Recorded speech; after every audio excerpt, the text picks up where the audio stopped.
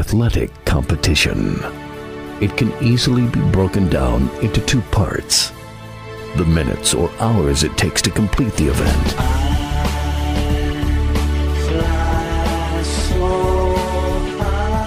then weeks, months, and years of joy or heartbreak.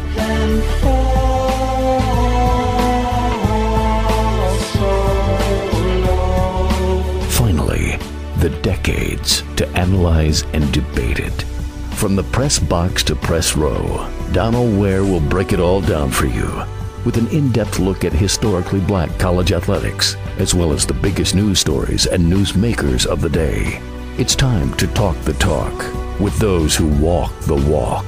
From the press box to press row, here's your host, Donald Ware. Don't touch my truck.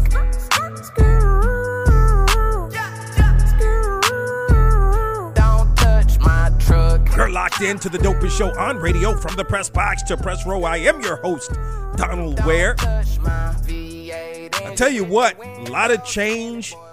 We're working towards change in this country, but I'm going to tell you what, change has got to begin, in my opinion, with reparations. We need to have a serious discussion about reparations in this country for all of the Tulsas.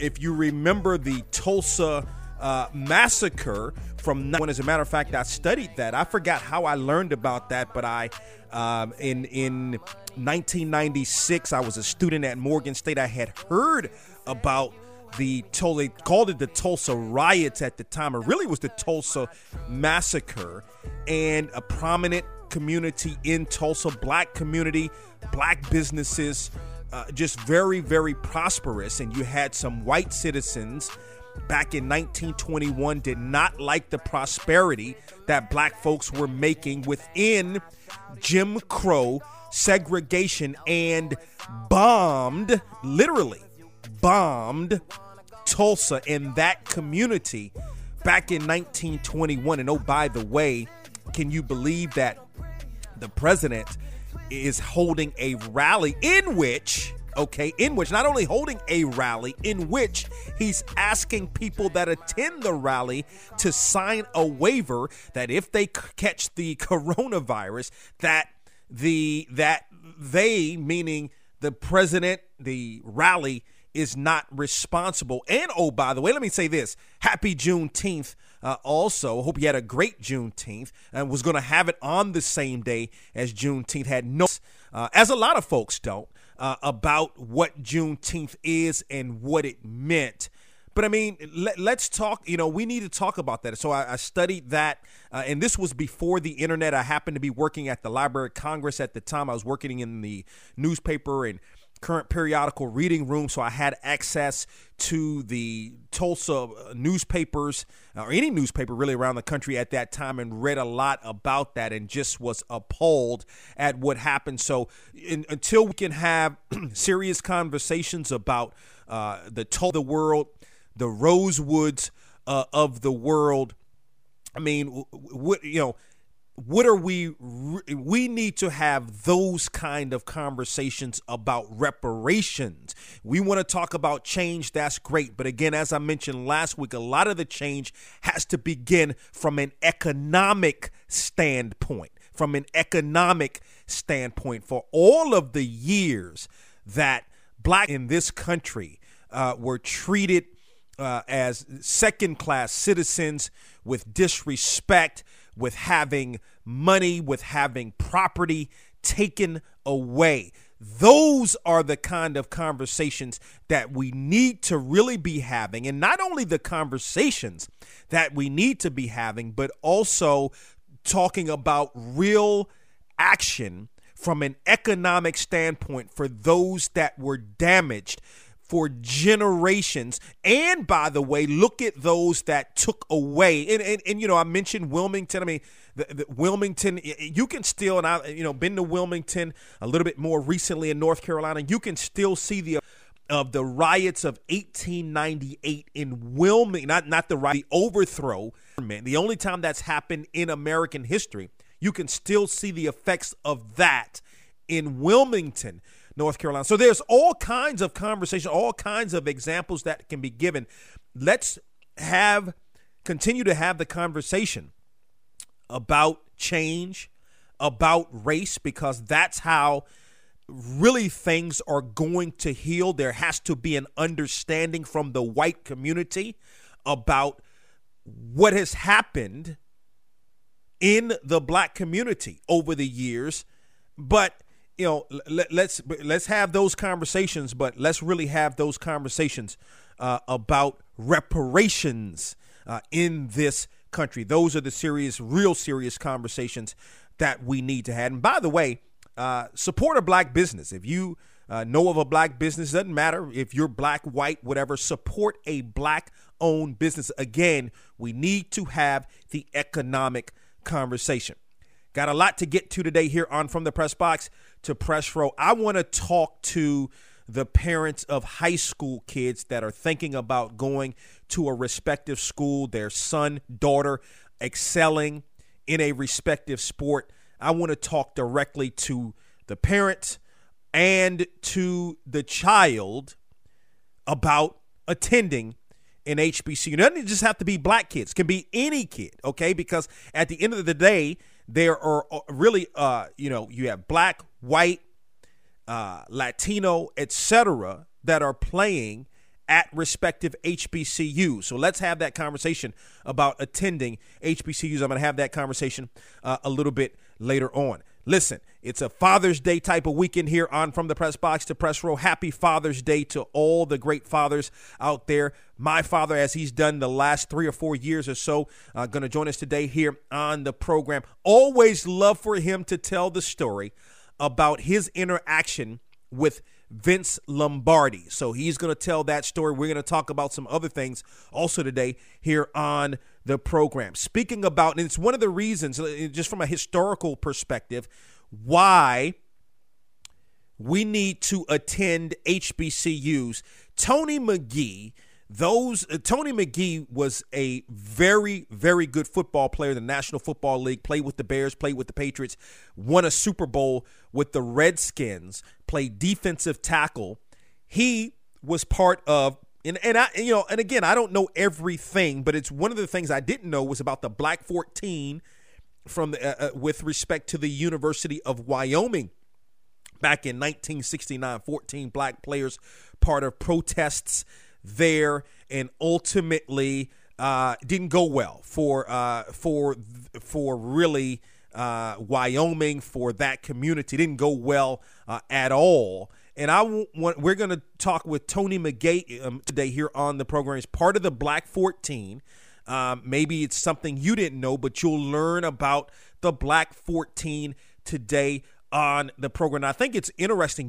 We talk about the Black 14 in the University of Wyoming, and part of that is some of those students, or football players more specifically, really football players, wanted to be part of the protests there with respect to the University of Wyoming protesting BYU. Was coming in. It was one of the game was against BYU, who at that time which was part of the Church of Jesus Christ of Latter-day Saints, or the Mormons, was not allowing for either black membership or maybe black priesthood more specifically. And so there was a protest there, and the Black 14 part of it, their head football coach did not want them to be a part of that. Conversely, when you look at the Orangeburg massacre of 1969, in that same year,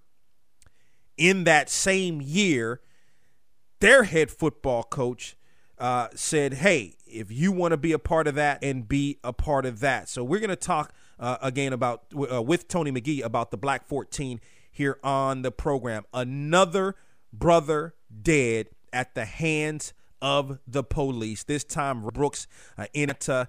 It was a shame what I saw in that video. The shame, a lot of the shame happened to not only come from what you saw. He resisted, or you have to watch this video. Like, to me, it looked like a game that the cop was playing prior to trying to arrest Rayshard Brooks. It looked like a game to me. And ultimately, Brooks resisted arrest, grabbed the taser, was running away. Okay, was running away, shot the taser, which is not a deadly weapon. The cop shot and killed him. But even more so after that, it's the aftermath. They had his body cam on and all of the events that transpired. It was to that cop, was just like another day at the office. It was reprehensible. And again, this is beyond ridiculous. But it's something that's been going on for a long time, not just in the last couple of months, not just in the last couple of years, not just in the last couple of decades, not just in the last couple of 50. It's been going on for far too long. So if we can have some time, we'll get into that also today on the program. You can join us here on From the Press Box to Press Row. Hit us up via Twitter at Box to Row, BOXTOROW, or on Facebook, BOX2ROW, my personal Twitter account at DWare1, or on Instagram at WhereDonald. Let's step aside, take a break, come back. Tony McGee played 14 seasons in the National Football League. Going to join us right here on From the Press Box to Press Row. It's Donald Ware, host of From the Press Box to Press Row. The biggest names are guests on Box to Row. That is the voice of Kevin Durant. Oh, yeah, well, I'm just, trying to get better every single day. We've been through a lot as a team, and I enjoy playing with a great group of guys. Hey, this is Ronda Rousey. This is Michael Vick. Hi, this is Layla Ali. Hey, what's up, everybody? This is Skylar Diggins. Hey, it's Alex Morgan with the U.S. Women's Soccer Team. I'm talking about none other than Serena Williams. Oh, thank you very much. Thank you. That was definitely one of the better matches I've ever played. I've had just like that. I was really focused, and I was really ready and serious and just really, excited. Missed any of these interviews? Then check us out online at www.boxtorow.com. That's From the Press Box to Press Row, real, relevant radio. You're listening to From the Press Box to Press Row.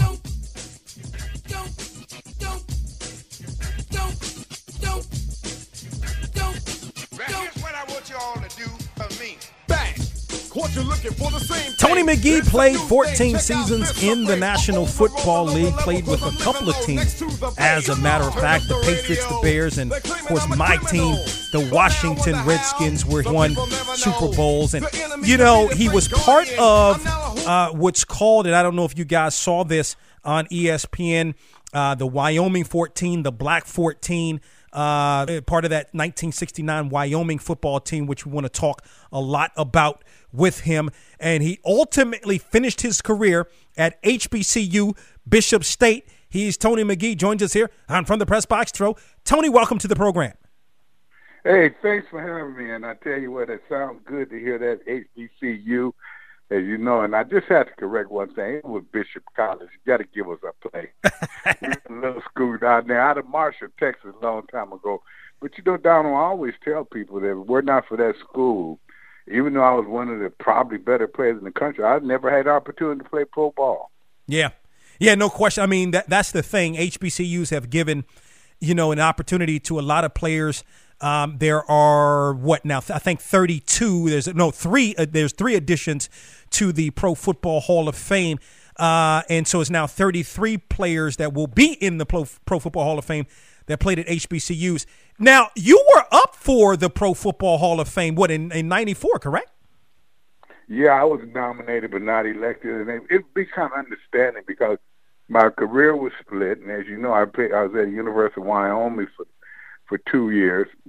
That were really 2.5 years, and then I went to Bishop for 1 year, and at the University of Wyoming, as you know, we were unsurmountable. I ain't even gonna call it that. We were cut loose. Yeah. Yeah. And so we went down to Bishop College, and I had good seasons down there, and I always feel like that HBCU was very important to me. But any education, but when you go through what we went through at the University of Wyoming, I tell you what, it just changed your observation of where and what you want to do and how you want to go about doing your business. Yeah, it's interesting that piece came on, which, I must say, I mean, I wasn't familiar with that situation, I want to. I want to compare it in maybe coming weeks to the situation that happened in Orangeburg with some of the South Carolina State football players. Take us back to that time in 1969 with respect to what the climate was around there in Wyoming and the stance that you as football players took. Well, if you look back and what transpired is at the University of Wyoming when you came in, it's usually they would recruit maybe 4 or 5 African Americans at a time. And as we came in, the other African Americans, the older ones, would tell us what was transpiring, where to go in the city, what to do, really draw the lines for you. And one thing they would always tell you, when you play BYU, play the hard as you can because you're going to get dirty ball play from that. And we kind of understood that.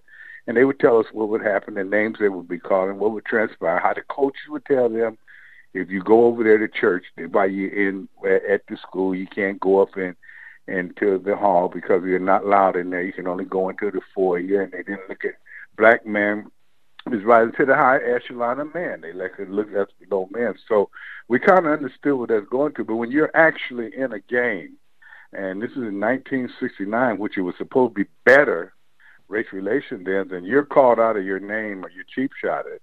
And I remember one play I got cut so bad, I went over and I tried to tell the official, and the official told me to shut up and play ball. Now, he's supposed to be a neutral from what I understand.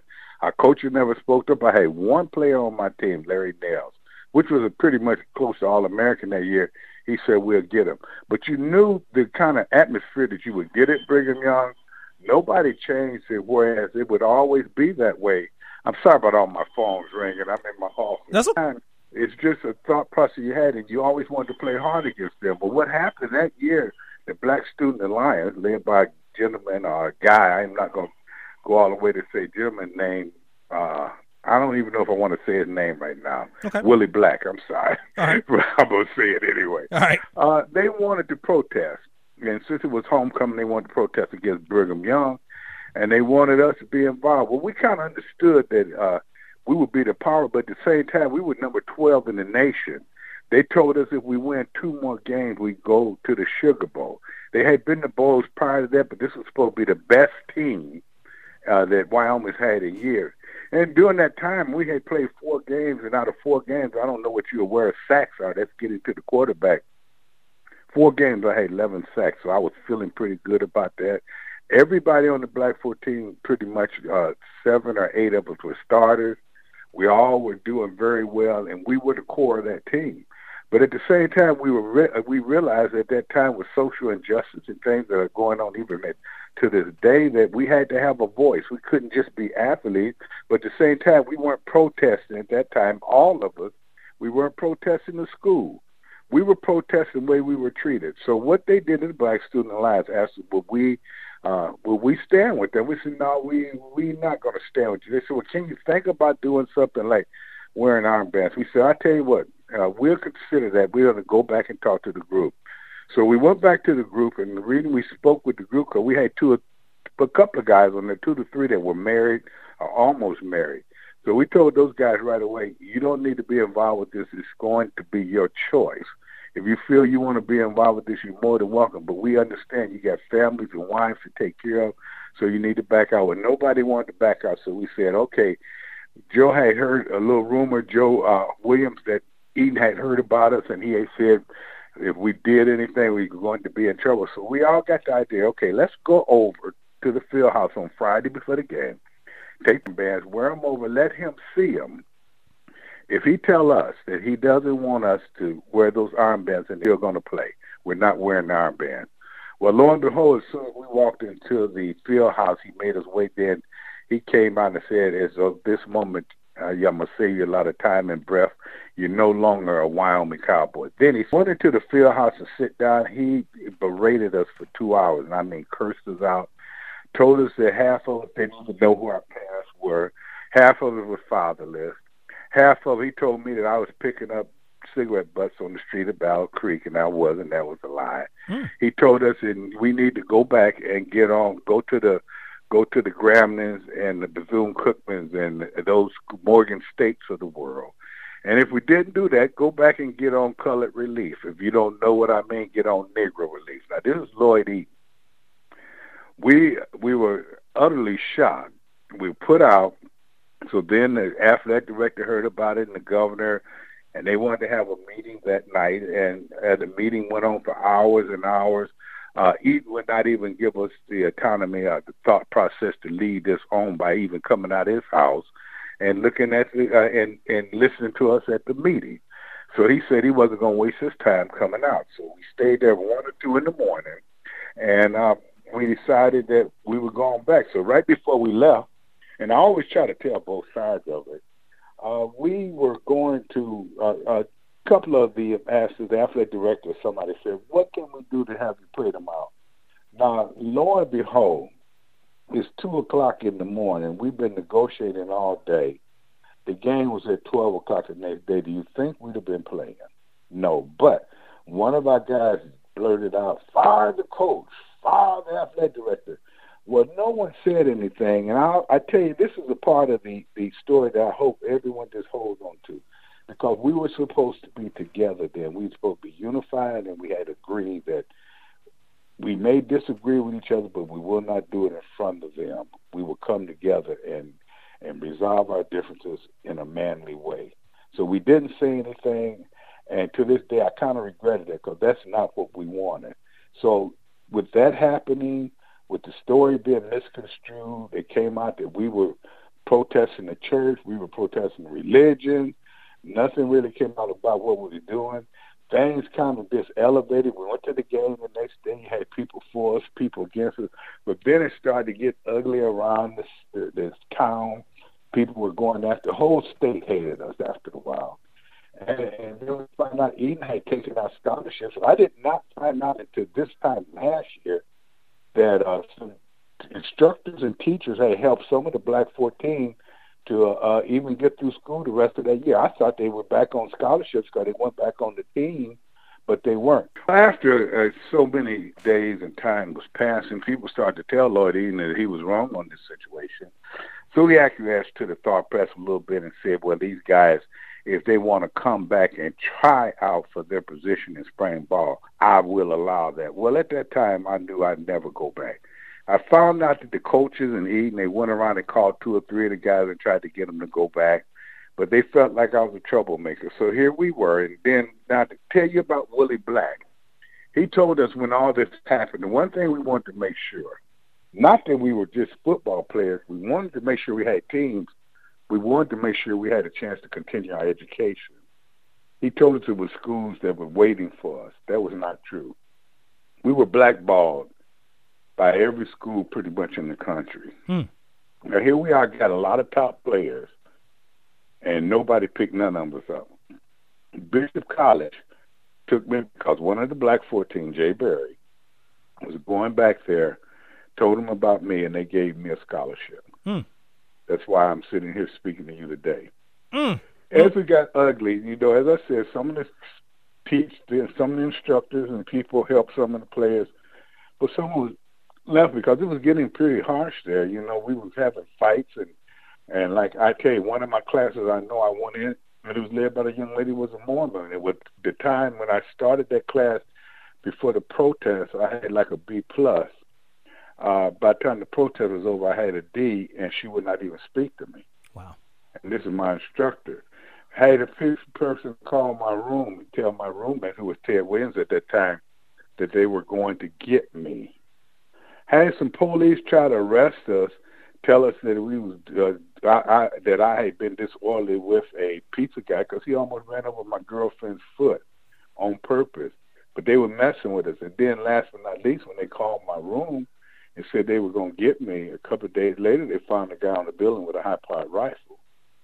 So you know it was time for us to leave. And I left after that, and I went down to Bishop College. And as I went down to Bishop College, I played there 1 year. I accomplished a lot. And, you know, right now, some people trying to get me in the HBCU Hall of Fame because I feel like I want the world to know that the product they saw on ESPN the other day wasn't because of Wyoming, it was because of Bishop College. But I went down to Bishop College for 1 year. We had 9 games, as I think I told you. I had 109 tackles in 9 games. I made Black College All-American. I made Chicago Tribune best 48 players in the country. Went on there to play the game where you play the former Super Bowl champions, which at that time was Baltimore. You play them. And it was a scout there from Chicago, and we had been through the draft, and I got drafted on the 3rd round. People thought that was great coming from Bishop, but he said, I tell you what, because I was starting for the Chicago All-Star team, and he said, you just keep your nose and play ball, because we lucky we got you at the time. I said, what do you mean? He said, you were going number 1 to the Rams until they called Wyoming. They told you were the main troublemaker. All through my career, every now and then I had to hear about Wyoming or what this or that, and it followed me all the way. But I don't mind that, because we stood up for something, and they're still talking about it, and we were barrier breakers. It was something that had to be done, something that they're really just recovering from. But the beauty of it, here we are 50 years later, and there's people apologizing, trying to make right for something they had nothing to do with. And so we're working together as a team now. We're working with Wyoming, and the Black 14 is putting together a lot of things. Now, they've done a lot of great things for us this year. But what we're trying to do is, with this pandemic going on, I think it's very important that when this is over, that people kind of understand that the aftermath may be worse than the actual event. And when I say that, I'm saying the jobs lost, the people without jobs, the people without food, the people without medicine, people without money, people with no means of transportation, and the businesses that never will open again. So what we're looking at doing is we were the barrier breakers, and that's what they called us. But we're not going to be barrier breakers. We're going to be game changers. We're through with the pity pot and everything, what they did to us in '69. We're over that. It did not define us. Every one of that Black 14, 8 of us is here. Everybody did something special. We had one guy that was the executive of the airline. We had another guy. Not only was he an outstanding educator, he was the mayor of the city.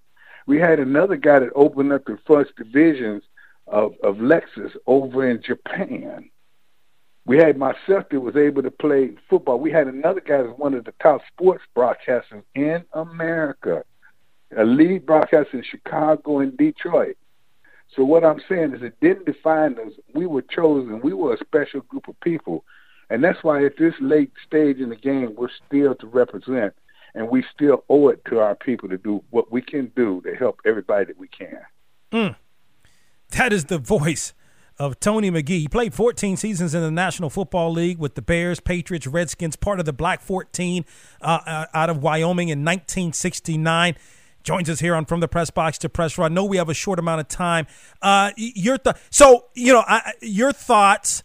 Let me try to tie 2 things into this thought on George Floyd and the protests that we're seeing, but then also what the National Football League is doing now in terms of apologizing to players for kneeling. I'm assuming they couldn't really mention Colin Kaepernick per se, per the deal that they had a couple of years ago, whatever that was.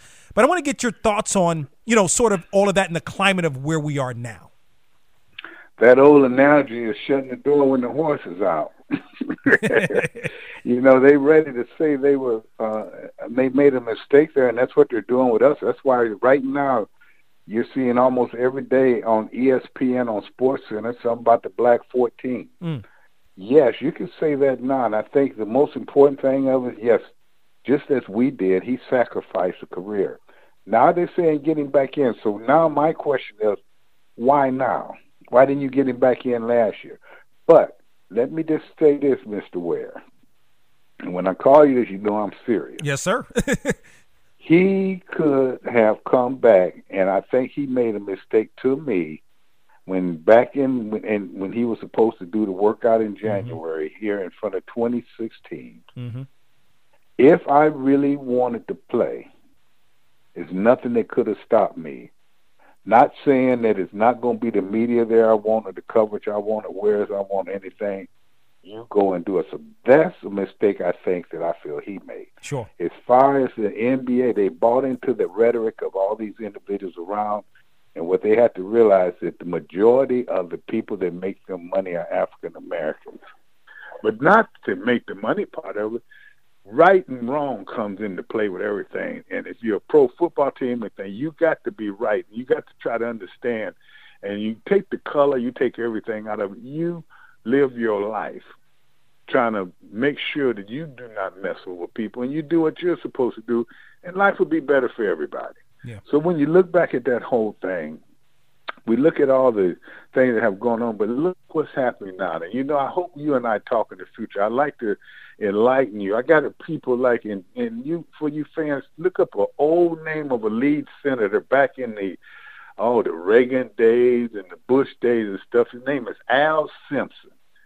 And there's one man, he was the Senator Simpson at Wyoming when I played there. When I got traded to Washington, D.C., he called me from the Senate and told me he saw what they did to me.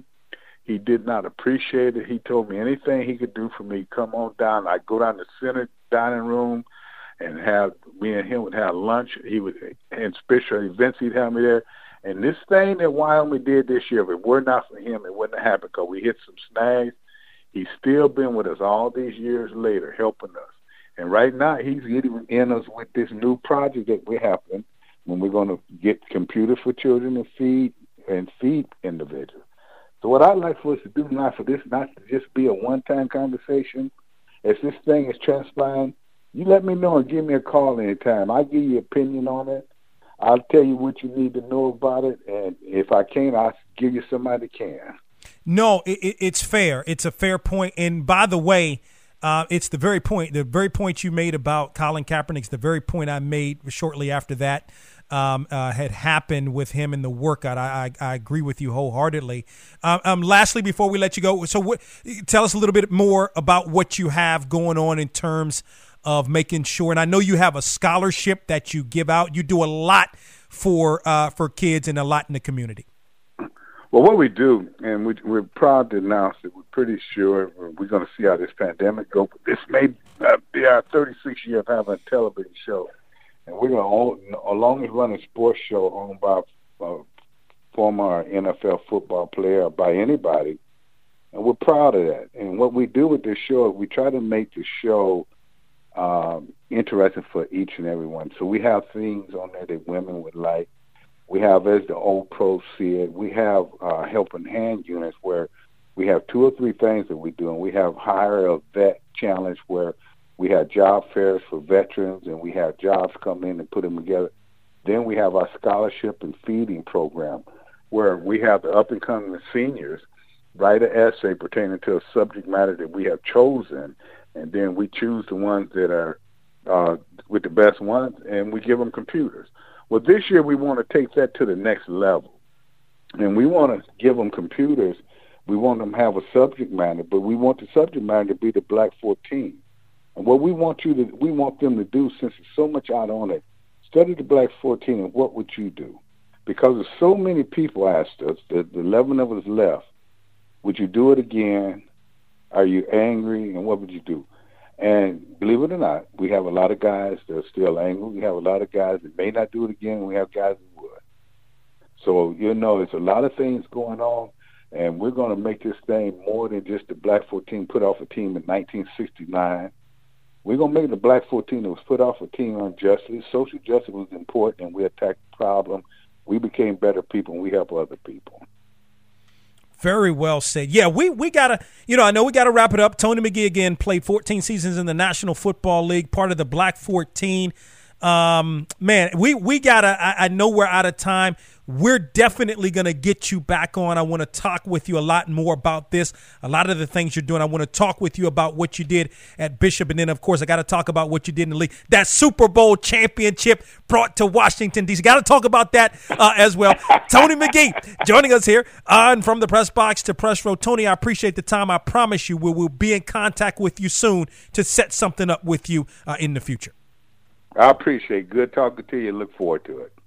Definitely have to get Tony McGee back on the program. Finished his collegiate career at Bishop and had a borderline Hall of Football career in the National Football League. Up next here on this Father's Day weekend edition of From the Press Box to Press Row, going to be joined by my father, Donald Ware. You're listening to From the Press Box to Press Row. That is the voice of Kevin Durant. I'm excited I get to play for them. They support us in everything we do. You know, it's a joy to, go to work and know that you're going to be, they're going to cheer for you as loud as they can no matter who you're playing. I'm talking about none other than Serena Williams. That was definitely one of the better matches I've ever played. I've had it just like that. I was really focused, just really, excited. He's Chadwick Boseman, and he joins us here on From the Press Box to Press Row. You are, in fact, a graduate. What do you remember most about your days at Howard? Howard is like one of those experiences where it's a bubble. It's a special moment. Like, I had some great teachers.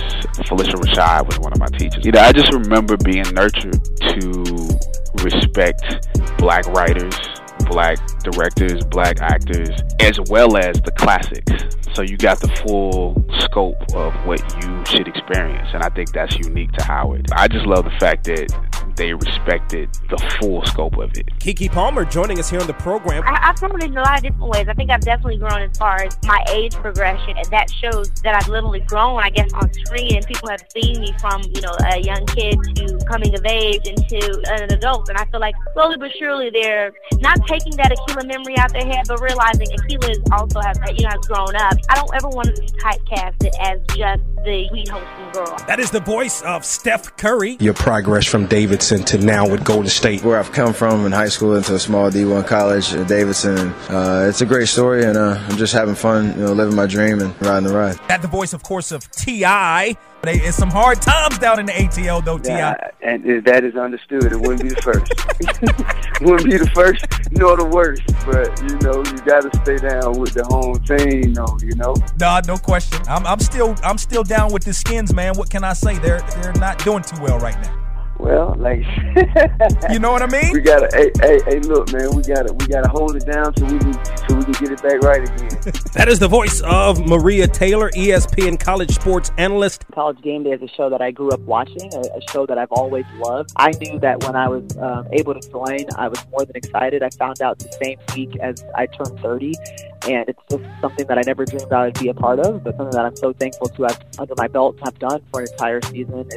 There's nothing like it, honestly. Hello, I'm Joss Stone, and I'm here chatting to Donald on From the Press Box to Press Row. Kimber Walker. There's a lot more poise now. The game is slowed down, so I kind of know what to expect. I've been watching a lot of film on our offense and what plays I can make. I'm just trying to make the best plays possible. When I draw a second defender to me, I know my job is done. I'm just trying my best to find the open guy. The difference is guys are making shots. That's been the biggest difference. I'm talking about none other than Common. Well, I ended up at Sam just because I wanted to major in business, and Sam, you had the illustrious School of Business. And I played high school basketball, but at one point my career kind of rounded off because I got injured and I wasn't getting as much playing time, so I became impatient. I went to school first starting off with general studies, then I found out that business was the key. That's what I wanted to do.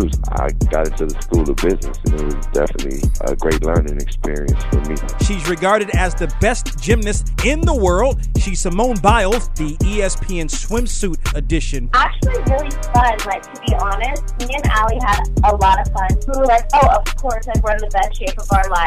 We're feeling confident about our body, and we hope that other young girls and women might feel that being strong is so beautiful. So that's what we kind of try to do.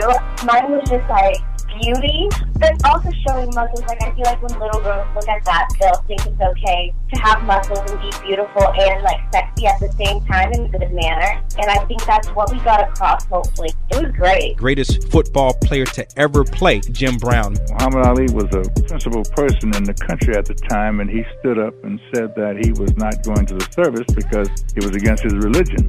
Called all the top black athletes together, along with Carl Stokes, the first black mayor of a major city. So I'm glad you brought that particular incident up. Snoop Dogg is on the mic. Pay attention. Oh, man, thank you for having me, Clay, in a real way. I mean, I'm so honored. Snoop Youth Football League has done so many wonders. We got over 200 kids that have graduated from high school. We have over 50 kids that have gone to Division I. WWE champion Alexa Bliss. How does one go from being a cheerleader as you were at the Division I level at Akron to being the WWE champion? Well, after I cheered in Akron, my trainer had told me that WWE was having a tryout, and they knew I was a fan. So I went online and I submitted a video to WWE.com. I didn't think anything would come of it, but then I was called and given a tryout. And then after I tried out, I was signed to NXT, and it just kind of became a roller coaster from there. We're joined by the one and only Jerry Rice. What do you remember most about those days at Mississippi Valley State? What is going on at Mississippi Valley State University? Why are these guys putting up unbelievable numbers? And that brought awareness to the school. And after that, I got drafted to the San Francisco 49ers. Hey, everybody, what's going on? This is Anthony Anderson, international movie star and funny mother. And you're listening to From the Press Box to Press Row. From the Press Box to Press Row is the sports talk show that is the voice and the talk of HBCU sports, with a flair for pro sports talk and entertainment. Check the show out online at www.boxtorow.com. That's From the Press Box to Press Row, real, relevant radio. Father's Day weekend here on From the Press Box to Press Row. As we done for the last several years, we're joined by my father here on the program, Donald Ware, is a graduate of Howard University, and he joins us here on the program. Happy Father's Day to you. Thank you, son. I appreciate it. Thanks for having me. I'm always look forward to this. I think this is our maybe third or fourth year, so I'm looking forward to many, many, many more days. No question. Let's start here. There's so many things that are going on really right now. I kind of want to get your thoughts on your initial reaction to what you saw with respect to George Floyd and his murder by the police officer there in Minneapolis, and then the subsequent protests. Well, I was very saddened by the actions of the police officers, just keeping, his knee on his neck for I think 8 minutes and 43 seconds or something like that. But any length of time, it was too much, and we shouldn't have that in our society. And certainly that prompted, protests, throughout the world, not just the United States, but throughout the world. And especially here in Washington, D.C., there were, maybe, as I can remember, about 4 or 5 protests at the same time in different areas of the city. So I just think that's something that we need to, just try to get through this and not have this type of behavior again. Yeah, no doubt about it. I mean, is it disappointing? You came up in D.C.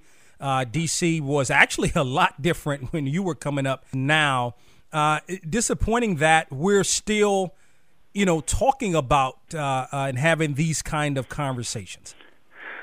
Well, yes, it's disappointing because the riots that we had in 1960, I believe about 50 years ago, and it seemed like we haven't come far. It seemed like we regress instead of progress. And that's very sad for me to say that, but I just don't think we have achieved that much. I mean, things have improved, but they should have improved faster. We should have be way beyond this point of black men, black people getting killed by police officers. What was the climate like there in D.C., certainly back in the time when you were coming up in more specifically in the 60s? Well, I thought that, growing up in Washington, D.C. during that time of the 60s, as I understood it, 50s and 60s, it was it was pretty safe. I mean, I wasn't aware of a lot of things that are going on today. I didn't realize the events that were going on in the South. I think growing up in D.C., going to D.C. public schools, you were more or less protected. Our parents, your grandparents protected us from that, and we didn't really know that much of what was going on in the South and how they discriminated against blacks.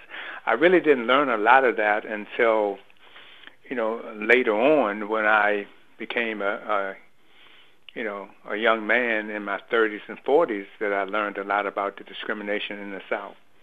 That's my father, Donald Ware, here on From the Press Box to Press Row. It's a Father's Day weekend here on the program. Obviously you went to Howard, and we see now, we see today where more of the black athletes are going to the predominantly white institutions. But I don't know, perhaps there may be a shift in that, especially in light of George Floyd. See how things happen. But sort of, was it like when you were coming up? And just speak to how mostly, black athletes went to HBCUs. Well, they did during that time, and that's why, especially as I can speak to football, like teams like Morgan State, Jackson State, Southern, Grambling, they had really good football teams, and a lot of those black players were blue chips, and they made it, to the pros. But I think in 1972 or so, and I don't know exactly what happened in terms of some law that was passed, but a lot of the blue chip players were now recruited by the white schools, University of, and so forth and so on. So you don't have that strong black athletes today, or during the 90s and the 2000s, going to pro football. Mainly, the majority of those black players coming from the state universities. Was it more choice back then? Was there? Maybe not. I don't know about with you, but was there? Is that where black kids, mostly that you know of, at least in the kids you knew, maybe even yourself, wanted to actually go to HBCUs? Well, I think my story is a little different. That would probably be another program, but I think most of the student athletes, the black student athletes, were thinking ahead about playing professional ball, and I'm only speaking in terms of football. They didn't really care if it was a black university or a white university. They wanted to go to a school where they could be recognized, and that would propel them into pro football. So I think that the choice was to just go where they could make it to the next level to play on Sundays. Well, so give us the short version of how you ended up at Howard. I think you had, maybe some other offers, including maybe an opportunity to go to Baton Rouge and play at Southern. Well, yeah, that wasn't until after I had entered Howard. I was trying to get a scholarship at Hampton, of all places, the small HU, and Howard, of course, is the real HU. But I was trying to get a baseball scholarship at Howard, and I think also a football scholarship at North Carolina A&T. But they fell through, and that's when I disenrolled in Howard. Howard academic people came over to my high school my senior year, and that's when I actually signed up. You paid a $60 application fee, and and then after that I was accepted. But I had no means of no vision of going to Howard. I wanted to go to a school that would propel me into the pro league.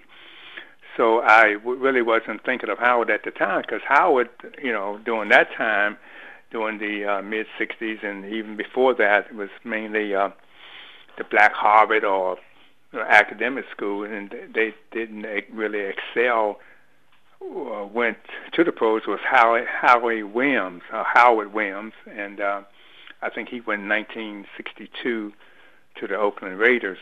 But Howard just wasn't equipped with the athletics at that time. Yeah. And then, of course, that's my father joining us here on the program. So they ultimately had a great career at Howard. You did. Ended up starting as a freshman. I know you've told this story, midway through the season, and then the next 3 years ultimately led to a tryout, at least professional football. But tell the story about the meeting there at Redskins headquarters down in D.C. in 1970. Yes. Well, even before that, I was scouted. I played a football game at the Morehouse. It was a night game, and I found out later that I was scouted by Bobby Mitchell, who was a great Redskin receiver and assistant general manager. And I didn't realize it at that time, but subsequently I wasn't drafted, and I did receive a call from the Washington Redskins office, which was located at that time, I believe, at Farragut West, near, I think, Connecticut and all down in that area. And I received a call that they wanted to sign me as a free agent. And then I, went to the office on February the 3rd, 1970, and there I, signed my. I had a 10 o'clock meeting with Coach Vince Lombardi, and that's all I knew of at that time. So when I arrived at the office, I announced myself, and the receptionist called back to his office, and she told me to have a seat and that Vince Lombardi would be with me, right away. So a couple of minutes later, the phone rang at the receptionist's desk, and she told me to go ahead, back to his office. And his office was, I guess, about maybe 50 feet or so from the reception area, and I had to walk forward. But as I walked toward his office, I just seemed like I was walking on a cloud. I guess I couldn't get my footing, and it seemed like I was going to fall. It seemed like I was walking on a cloud. But I walked to his office, and I could see on the door Coach Lombardi. So I knocked on the door. The door was closed. Knocked on the door, and I heard this deep voice, come in, like that. So I opened the door, and I didn't know that others would be there.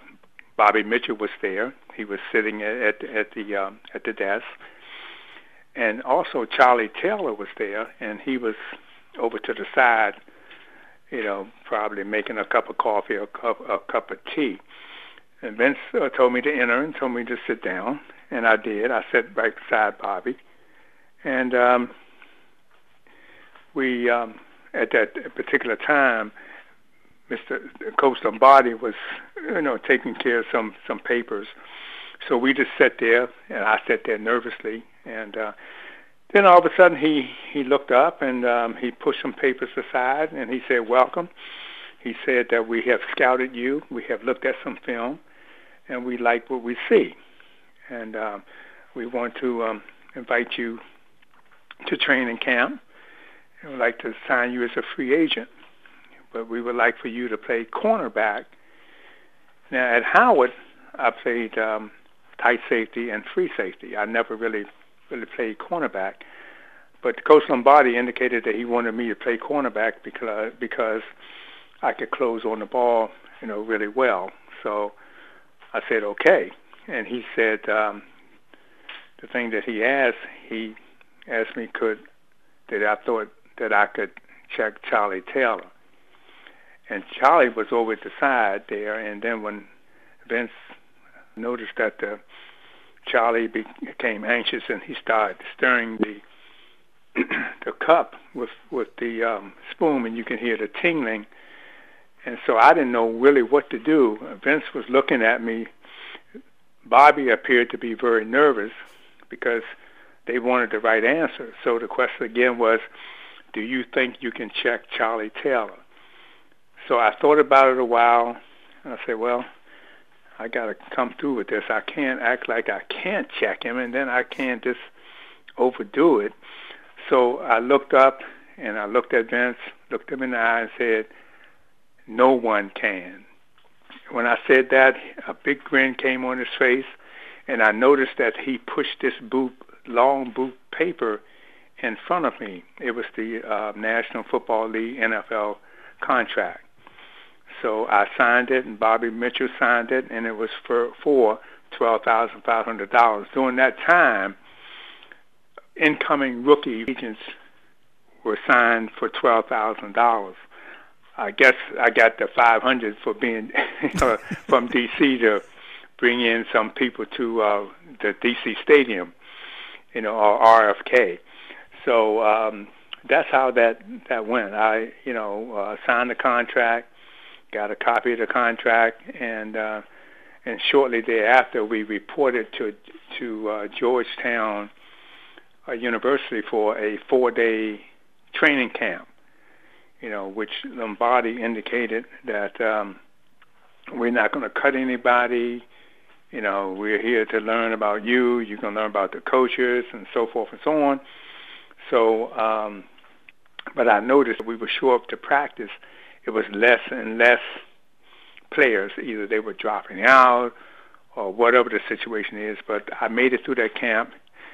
And then I believe around the 25th, 70th is when I reported to Carlisle. And I was there for a little while, and I was playing second string behind Mike Bass. And I noticed in the practices I was trying to check Charlie Taylor. It was very difficult to check him. And so that's how my NFL career went. Yeah, that is a great story. My father joining us here on From the Press Box to Press Row. I wish we had more time. We got to run, but appreciate the time. Again, happy Father's Day to you. Thank you a lot. I appreciate it. I look forward to next year. Definitely looking forward to that. Finally today, here on From the Press Box to Press Row, want to talk to the parents of prospective athletes, high school athletes thinking about going to colleges and directly to those athletes. There's been a lot of talk. We've seen the protests that have happened the last several weeks. We see the change that is starting to really take place. And at the heart of a lot of this are athletes, student athletes. Let me give you an example. We look at like a Mike Gundy, the head football coach there at Oklahoma State, who wore an America One America Network T-shirt, not even understanding that is sort of like a pro-Trump medium. And we know what Trump is all about, not even having the awareness of that. You look at Texas and the football players at the University of Texas that want statues taken down, that want the names of buildings changed. Guess what? If you go to an HBCU, you don't have to worry about all of that. You don't have to worry about a lot of times if the coach can understand what you're going through. You don't have to worry about stuff like that. We talk about all of these statues and so forth that need to be removed. And even at the University of Texas, the athletics director there is asking for patience from the student athletes. Well, if you go to an HBC, you don't have to worry about statues. You can go to and I'm just using A&T as an example, where one of the statues on that campus is the Greensboro 4, or the A&T 1960, started the sit-in across the country. You can go to a Morgan State where the building is named after Earl Graves, the founder of Black Enterprise. Rest in peace to Earl Graves. Going to some of these HBCUs where you will be welcome. The fan bases are as passionate as they are anywhere else, maybe smaller fan bases, but passionate none the same as anywhere else. You won't have to worry about all of these things. Great academic institutions as well with a big-time legacy. And by the way, you want to play professional sports, some of the greatest players to ever play in any respective sport went to HBCUs. Is something to think about. Got to get ready to run here. Thank you to my father. Thank you to Tony McGee for joining us. Don't forget about the HBCU Football Daily Podcast on BoxToRow.com. And always remember to support those that support you. From the Press Box to Press Row is presented by DW Communications.